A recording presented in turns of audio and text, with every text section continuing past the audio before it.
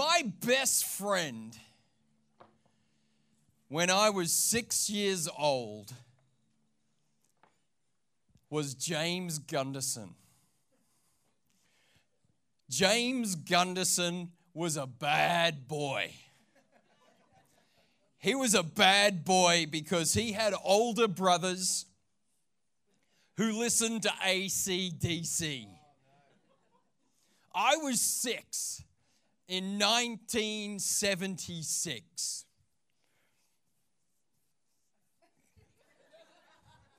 You know that prayer team you were talking about? Just that statement makes me feel like someone needs to put a prayer request in for me. James Gunderson was a bad boy, and he and I got together in our first year of school. In my country, it's called kindergarten. And Mrs. Gardner was our teacher. This is the 70s. Mrs. Gardner had short, brown, plain hair. And for whatever reason, she was wearing clothes that fit her in a former life. And she was the authority in my life at school. I went to Heatherdale Primary School. My best friend, James Gunderson, and I got up to the baddest, meanest, most rebellious 6-year-old mischief you can imagine. And what that led us to was doing our very first break and enter. Told you I was bad.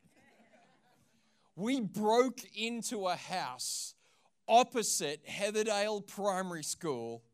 As 2 6-year-olds, we smashed the window with a brick.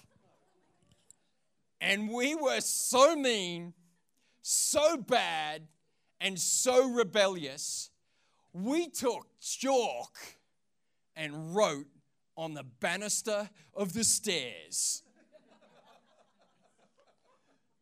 But we were 6. All we wrote was straight lines. But you can't spell Rowie was here. Like, you don't know how to do that when you're 6. You just put a straight line down the banister of the stairs of the house you broke into as a 6-year-old opposite Heatherdale Primary School with James Gunderson, the bad boy. We got caught on 2 occasions doing this felony. The first occasion, we were just about to break into the house again, and this head pops up from over the fence and says, "What are you doing?" And we jumped out of our skins. We were like, "What is happening right now?" He goes, "You guys, stop that." And we ran. We disappeared as fast as we possibly could. And then a few days later, Mrs. Gardner stands up in front of our kindergarten class. And she says, "Rohan, Dredge, James Gunderson, stand up." And this man had rung the school. And he had told the school that there were kids breaking into the house opposite the school. And somehow, have you ever wondered how teachers know this stuff? Right? Like when you're a kid, you think you are the most secretive. Right? They don't know what's going on. But now you're a parent and you think your kids are keeping secrets from you. It's actually you keeping the secret from them, but you know the secret they're keeping from you. Right? And so Mrs. Gardner figured it out, and she stood us up in front of the whole class, and we knew we were in trouble. And she walked our kindergarten class out of the classroom, out of the school grounds, across the road, to the house that we had broken into. And it was the first time in my little, short, hanging out with James Gunderson life that I realized that I was caught doing something that I was utterly guilty of. I was caught doing something that I should be reasonably and appropriately punished for. I was caught doing something that was entirely fair, that if I was disciplined in a way that I would remember for the rest of my life, it would be okay. It would be even scarier that that discipline would be meted out by Mrs. Gardner. And I remember walking across the road with the fear and the trepidation, knowing I was caught, knowing I was guilty, knowing there was no way out of what was happening. In John chapter 8, Jesus encounters a lady thrown at his feet that the religious leaders of the day claim to have been caught in adultery, sleeping with somebody that wasn't her spouse. And this lady is caught and is clearly guilty. And she is thrown onto the ground of the floor of the court in the temple in Jerusalem. If you've got a Bible, you can open it up. We'll talk about that text in just a minute. Jesus interacts with the religious leaders, interacts with the lady, and then has this profound experience of being able to look into the eyes of a person where it is obvious that they are guilty, where it is obvious that they have done something that deserves punishment of some kind. And Jesus turns the tables not just on the way that this lady experiences him, but on the way the culture experiences Jesus. You know, I don't know if you've come today because a friend invited you or you wouldn't describe yourself as a Christian yet. I just want to say thank you if that's you. If you've come and you're at Liberty Church, Brooklyn, and you're not a Christian, you are in the right place to figure out what it means to be one. And my only encouragement to you is this: trust the friend that bought you and keep coming. And ask every question you need to ask, because that's what we're about here. I was with this man eating burgers in the southern suburbs of Sydney before, when this was just a dream. And my wife and I, we feel invested into you. We feel invested into this message and your story and everything that you're building and everything that you're becoming. But my question to you this morning is this: when you think of Jesus, who do you think of? What do you think of? What image comes to your mind? When you think of Jesus, how is he portrayed to you, either in popular culture or historical culture? You can do a little bit of research. I love narrative and story and movies. I mean, I was kind of excited that they put that stuff up on the screen. I'm thinking, hey, just get me popcorn, don't have to preach. It's going to be a great. I hear the Beauty and the Beast is kind of on right now. That is the picture of the church, I reckon. There's beautiful people and there's not so beautiful people, you know. It's just where we all live together and it kind of works out happily ever after. All right, it will. When you think of Jesus, what do you think of? In the narrative, in the stories, particularly the Disney stories, there's these archetypes. If you do a little bit of research on it, there's like 12 dominant archetypes. One of them is what they call the rogue archetype, or the rebel archetype, or the revolutionary archetype. And our topic this morning, my wife's at Upper West Side right now, our topic this morning is Jesus as the revolutionary teacher. And he sits here in this story in John chapter 8, ready to rock your world if you will allow it. But this archetype is presented to us in different ways. This revolutionary archetype is presented to us in different ways. You may understand the rogue archetype or the rebel archetype from characters like Wolverine. That is the rebel archetype, the person who you are going for, but they break rules along the way to get there, and you go, oh, that's all right. Have you found yourself actually doing that? You're going, they are doing the wrong thing. Go for it. Come on, keep doing it. It's the Robin Hoods of this world. It's the William Wallaces, all right, which I know I've shared with you before, right? I love guy movies. Because for a guy, watching a guy movie, you feel like you're checking out your career options. You're not just watching a movie. There is not a man among us that hasn't turned to the woman in his life and gone, I am William Wallace. I mean, she just looks back and goes, can you just get me some water? Okay. It's that I'm going to pick a fight. It's this, and we cheer these people on. We want them to win. It's the Maximus, Decimus, Meridius, Gladiator. It's that guy. We want to win. If you've got young kids, I've got young kids, 7 and 5 next month. It's Flynn Rider, right? It's okay. You don't have young kids. Captain Jack Sparrow. Who knows Captain Jack? Yeah, that's that rebel, that rogue, that revolutionary architect, that revolutionary character that we want them to win. Well, Jesus precedes this, and in this story, he still models what this is like. And so let's have a look at the text, and we'll work our way through it, and then I'll talk a bit about some practical steps. So if the text will come up on the screen, I'm going to navigate us through it and talk about it bit by bit.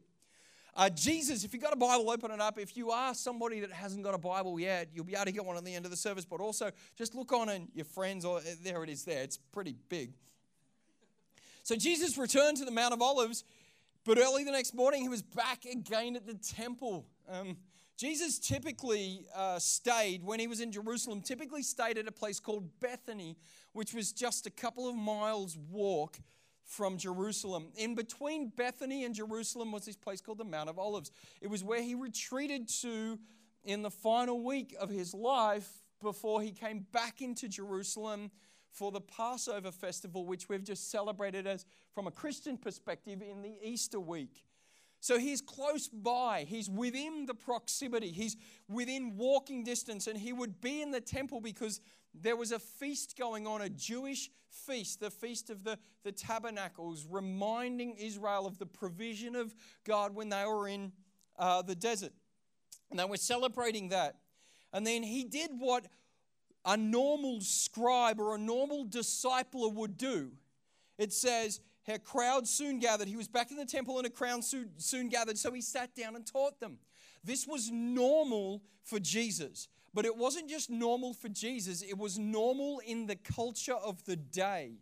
If you had a movement of people around you, if you had people that you wanted to teach to help them understand the way, or the way of your thinking or your philosophy or your methodology, you would walk with these people, teach these people, sit down with these people and guide them in this way. So Jesus wasn't doing anything out of the ordinary at this point. He was doing what was the normal standard call on his life. Now, he was doing it in the outer court of the temple. What they actually called, interestingly enough, the court of the women, interestingly. And he was doing it in a way that there was public access in this environment, but it was still a place of worship. It was still a place that the religious leaders of the day had authority. So I want you to imagine a sense of normality, a sense of connectedness, a sense of community, a sense of people gathered, a lot more people than normal, gathered listening to the words and the person of Jesus. As he was speaking, the teachers of religious law, they are called the scribes, essentially the Jewish lawyers, and the Pharisees, a particular religious sect of the Jews, particularly religious, very, very strict. They brought a woman who'd been caught in the act of adultery. Now, historically, and the research tells us that they dragged her from the adultery bed and threw her at the feet of Jesus, either naked or semi-clothed.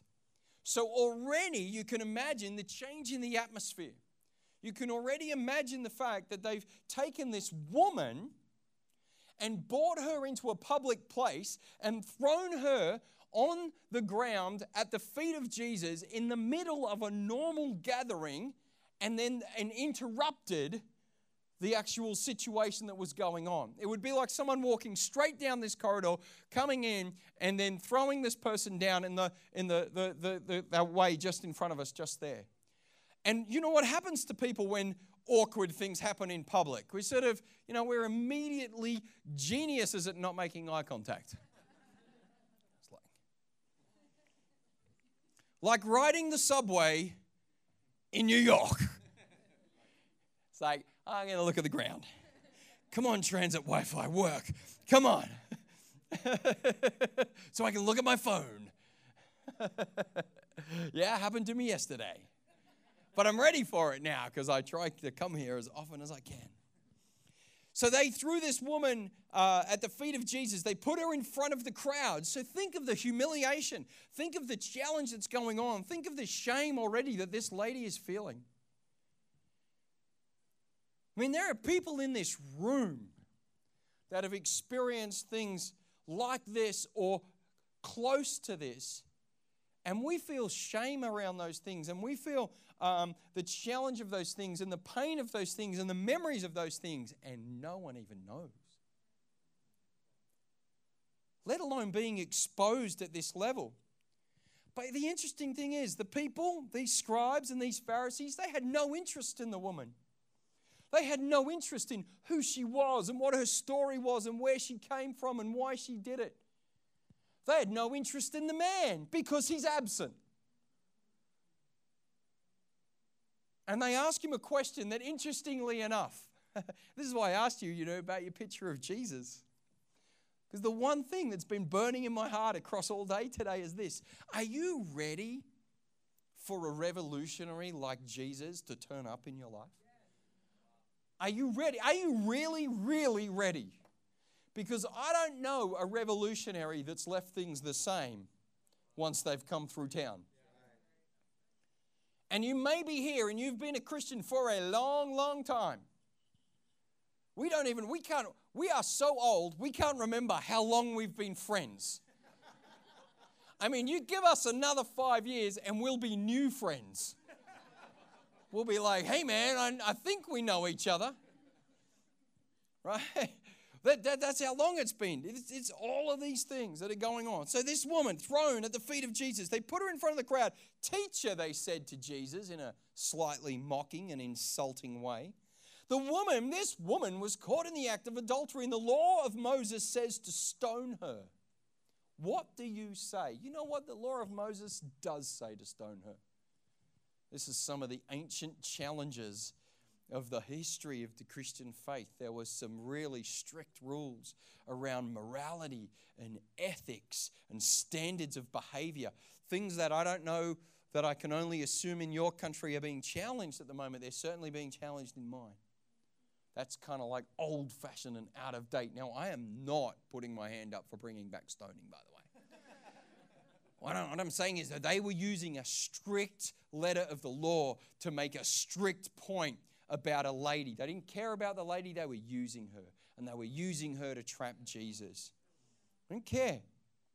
What do you say? The only question that they ask in this story, what do you say, Jesus? The law of Moses says to stone her. And the law of Moses does say to stone her. The thing the law of Moses also says is that it should be stoning him too. It actually says they both should be paying the price of their guilt. Because how does it feel when you know you found out? How does it feel when you know you're guilty? I remember crossing the road of Heatherdale Primary School over to the house, going around the back side of the house on the right-hand side. While Mrs. Gardner asked us how we got into the house, and we lied. We said we went in through the laundry door. But we broke a window. And found out, feeling guilty, feeling like I was caught. I mean, how much more did we need to humiliate this lady? How much more did we need to shame her? How much more did we need to demand that the letter and the rule of the law comes down heavily on her? Verse 6, they were trying to trap him into saying something they could use against him, but Jesus stooped down and wrote in the dust with his finger. They were trying to trap him into saying something they could use against him. Here's the dilemma that Jesus was in. The dilemma that Jesus was in is that they had found a lady who was rightfully guilty. If he said, no, don't stone the lady, he was violating Mosaic law. If he said, absolutely, she's guilty, then he was violating the character with which he was doing ministry.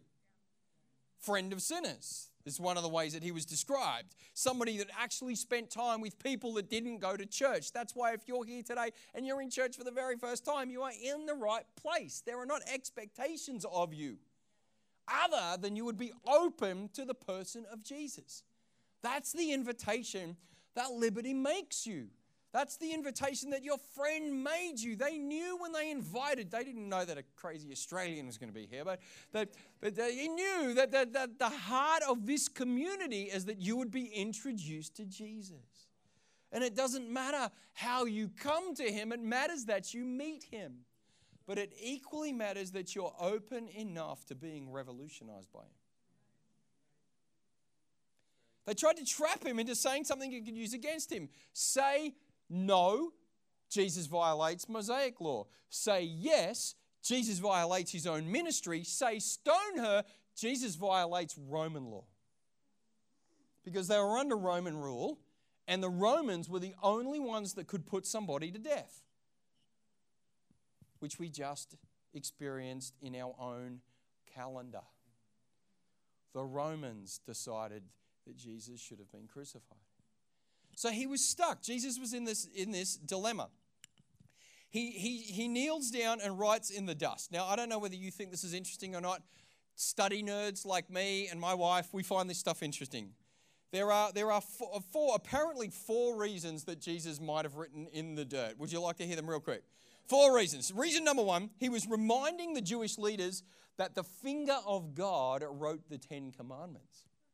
Yeah. And it was a lot more than just a line in chalk, right? A lot more articulate and a lot more intelligent. And number 2, Jeremiah 17:13 says this: those of you that turn away will have their names written in the dust. So maybe Jesus was writing the names of the religious leaders in the dust to demonstrate Jeremiah 17 to them. Yeah. Wow, there are some nerds in this room. And it's cool to be a nerd now, isn't it? Say yes, all the nerds, say yes. Number 3, a Roman magistrate. That didn't go well, did it? A Roman magistrate, they actually wrote their ruling down, then declared it. So maybe Jesus was writing his ruling down. And my favorite, number 4, they think maybe he was just doodling and trying to work out what to do next. A commentary says that. It's like, have you ever seen the Seinfeld episode, like the live scene where he talks about the doctor? You know, where he talks about learning medicine? He goes, why is medicine always a tube and a circle? And if you're in pain, it's lightning. Have you ever heard that? Yeah. He goes, what I'd like to do is I'd go to medical school and I'd change the tube or the circle. And they'd all be sitting there going, I don't know what it is now. It's not the tube or the circle. No. Yeah. It's like Jesus is going, it's not the tube or the circle. So they thought maybe he was trying to work out what to do. Then, verse 7, they kept demanding an answer. So he stood up and said, all right, stone her. So he passed judgment. And then says, let the one who has never sinned throw the first stone. Any Shakespeare fans among us? The Merchant of Venice? You can have your pound of flesh, but not a drop of blood. The tension up to that point. Guilty. What's the verdict? What's going to be told? All right, Jesus said, to fulfill the law, stone her. But let's fulfill all of the law. Because the person that gets to stone her is the person who is without sin. The person that gets to pass judgment is the person without sin. The person that gets to invite a personal revolution is the person without sin. And as a Christian, I humbly submit to you, it's the person of Jesus. That might not be your view of the world right now, but keep exploring it. And he stooped down and wrote again in the dust. There's not as much commentary on that one. When the accusers heard this, they slipped away one by one, beginning with the ones with the most life experience. How much, just as you get a little bit older, how much doesn't matter as much? I mean, a kid's definition of eternity is the gap between asking for it and getting it. Can I have a cookie? Dad, can I have a cookie? Cookie? Dad? You know when the words get reversed, you know you're in trouble. Right? Right? You know when it's cookie first, dad second. Right? I'm either not listening or not delivering. That's the definition of eternity for a kid. Just on the way in, being reminded, married 20 years, I've been married 20 years, 46 years married. I feel like a novice. I feel like a novice. My own parents, 54 years married this year. And I think, oh, what do you learn with wisdom? What do you learn with life's experience? You learn to slip away first because you ain't got nothing.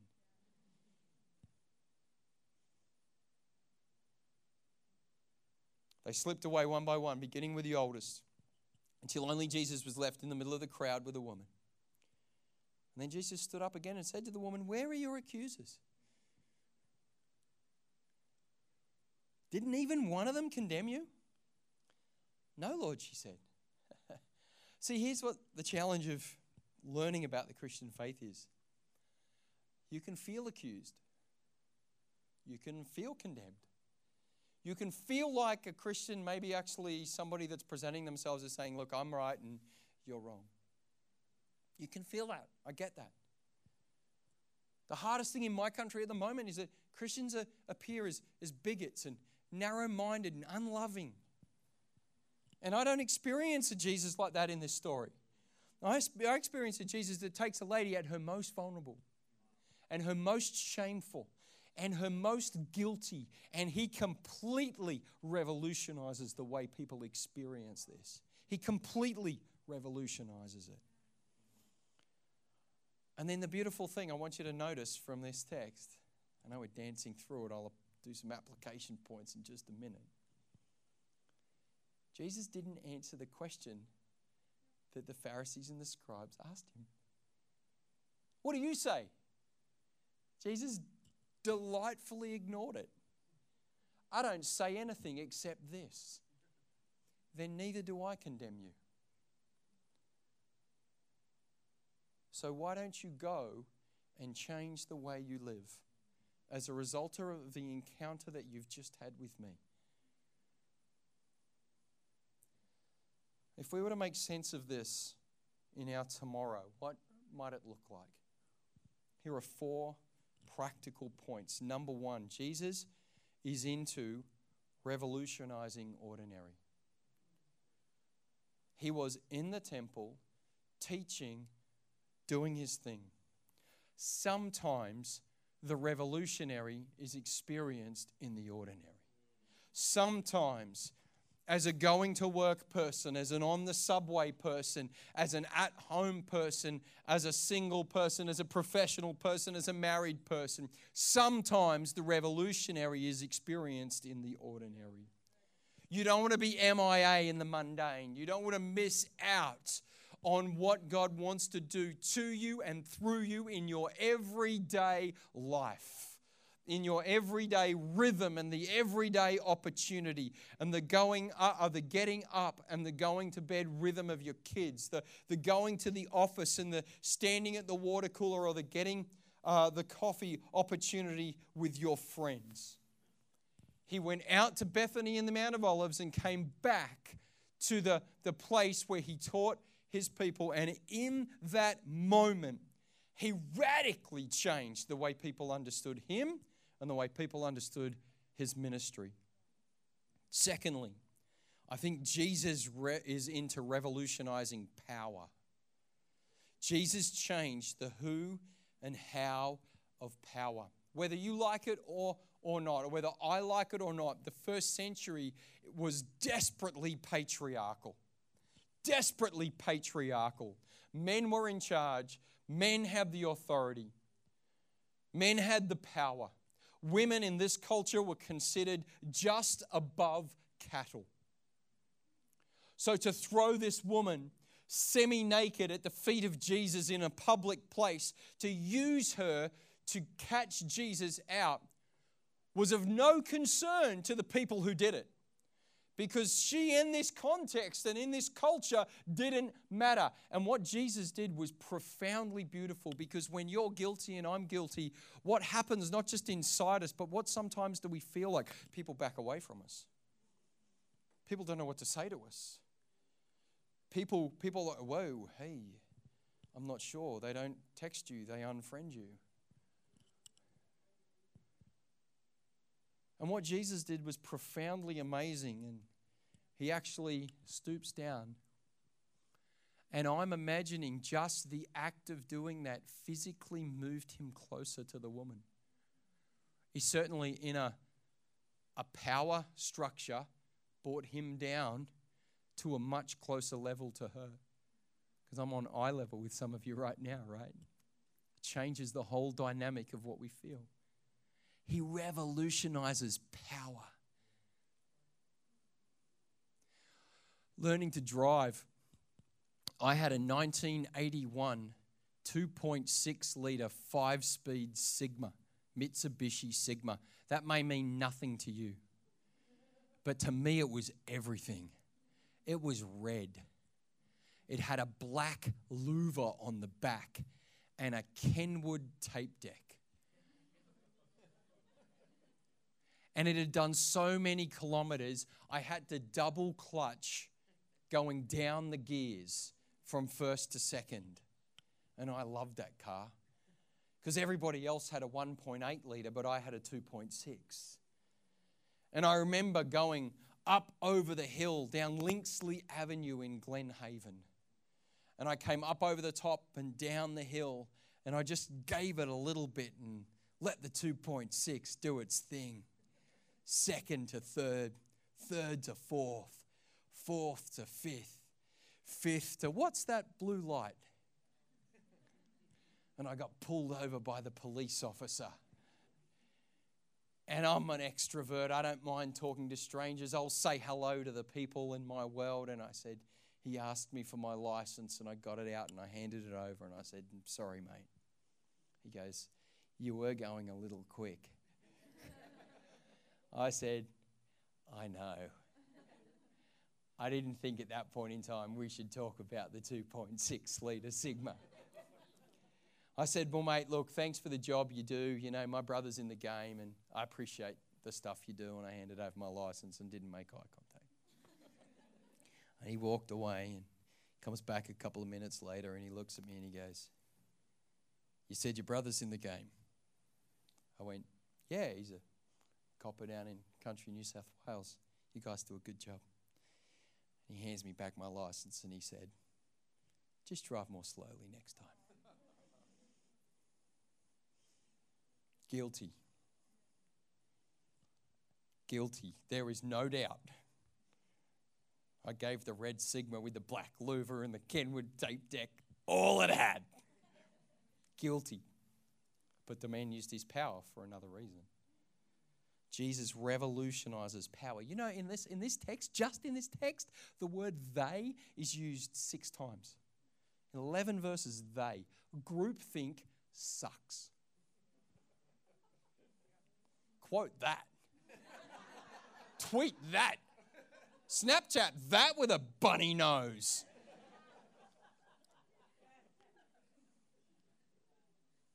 Groupthink gets you to places like this. Groupthink gets you to exploitation. Groupthink gets you to the abuse of power. Groupthink gets you to reinforcing a culture that should never have got there in the first place. Thirdly, Jesus revolutionizes culture. Jesus challenges the why and the way of authority. We've already talked about it. He says, yes, stone her and he violates, don't stone her and he violates Jewish law. Yes, stone her, he violates his ministry. Kill her and he violates Roman law. There was a no-win here for Jesus, but he actually decided to implement the law that was fundamental to his ministry. And some of you need to hear this today. Because he said, where are your accusers? Are there any around? No, sir. Then he said these most beautiful words, then neither do I condemn you. Because you know what? It's not what we've done that makes us feel like we can't connect with Jesus. It's the feelings of condemnation and shame. It's the feelings of disconnection and not good enough that are around, that embrace those behaviors, that made me feel like I was following and breaking into houses as a 6-year-old. It's those sorts of feelings. Last one. Jesus is into revolutionizing grace. You see, he actually said, my mission in the world is to save the world, not to condemn it. He says it in John 3 and John 12. So what Jesus actually does by not answering the question of the religious elite is reinforces the ministry that he came to do is to not condemn, but to save, to love and not to serve, to model a different way of being and a different way of behaving. And that, my friends, is a revolutionary Jesus. That, my friends, is a revolutionary way of thinking. Jesus had the ability to look at a situation and know exactly what was going on because he could say to a paralyzed man, your sins are forgiven. And a paralyzed man lies on the ground and says, I'm still lying here. He can say to a blind man, what do you want me to do for you? Thought it was obvious. Jesus can actually see through the situation, see through the circumstance, and see everything that it is that you need in that moment. Singers and musicians, you can come. When I was 17, I decided I didn't want to follow Jesus for about a year. Got a girlfriend. Her name was Melissa McDonald. Hung out with the boys. I was playing kind of elite sport as a 16, 17-year-old. First grade men's hockey, field hockey actually. Doing my thing. And I would year in, year out go on this camp. And I'd been going on this camp for several years, and I got to the October and I was off. Arrogant, mean, self-centered and rude. And a teacher by profession, but a leader on that camp, looked at me. We arrived on the Saturday. This was the Sunday night. It was back in the day when on camps you would do washing up in communal bowls at the end of a meal. And we would get the tea towels and wet the ends and twist them like this and flick people in the back of the legs. It was especially good if it didn't happen to you. And Ian looked at me and he goes, you know what, Rohan? He said, you've changed. And I went, yeah. And he goes, and I don't like the change. And in a moment, in seconds, somebody saw through my veneer, through the mirror that I'd placed, through the guard that was up. And that moment was the catalyst for me to actually make a decision to reconnect with Jesus for the first time, and the first time in a long time, because somebody had the courage to call me guilty but love me anyway. Somebody had the courage to say, this is your real situation, but I will love you anyway. Thank you for listening to the Liberty Church podcast. If you are in New York City or will be visiting the New York area soon, please be our guest on Sunday. For service times and locations, please visit libertychurchnyc.com.